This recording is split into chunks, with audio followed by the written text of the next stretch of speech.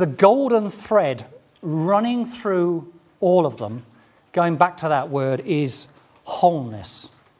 This sense of being the real you and enjoying being the real you, fully alive, free or relatively free from inner anxieties and doubts. Expressing yourself powerfully, wisely, creatively, lovingly. Being you. In service to something that's bigger than you, to something worthwhile. Now, I may have put you off here and given you the idea that a person with presence has all of these 7 qualities. And I don't mean that at all. I do suggest that these are the 7 qualities shared by anyone with pure presence. But note the word pure. I don't see presence as binary. It's not a case of you've got presence or you haven't got presence. I think you can have degrees of presence depending on your level of inner wholeness.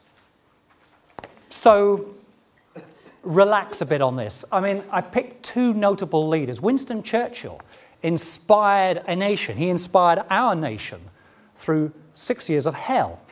And he certainly had presence. But did you know he suffered from depression? He called it the black dog. Did you know he could be haughty and disdainful and sarcastic around his work colleagues? He could. It's well documented. Abraham Lincoln, did you know that this extraordinary man, regarded as one of the greatest ever American presidents, suffered from what they called melancholia at that time, which we now call depression? It's again been well studied.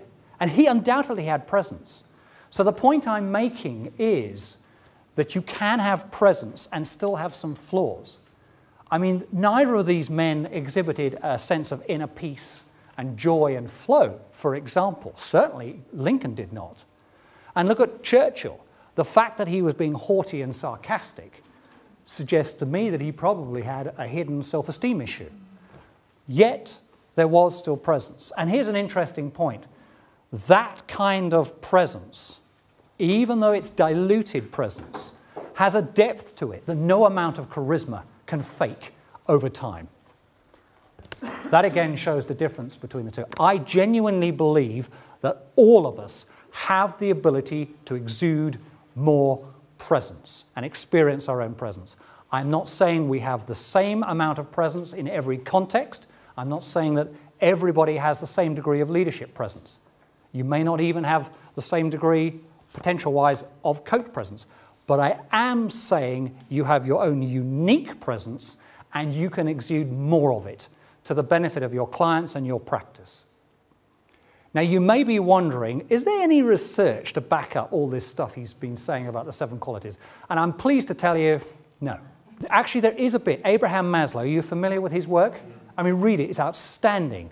This was the first psychologist to start saying, why are we studying people with anxiety and generalizing from that? Let's study successful people, happy people, positive people, geniuses, and see what we learn from that. He was incredible in the 1950s and 60s. And he became fascinated by what he called peak experiences. These were intense moments of well-being, intense happiness, intense satisfaction with life. I believe these are temporary experiences of presence. And in his book, Towards the Psychology of Being, which is well worth reading, he lists from his research the 18 attributes of peak experiences. I originally had it in the presentation, but it was too long. I took it out. It is very easy to map them across to the 7 qualities. So have a look at that book if you're interested.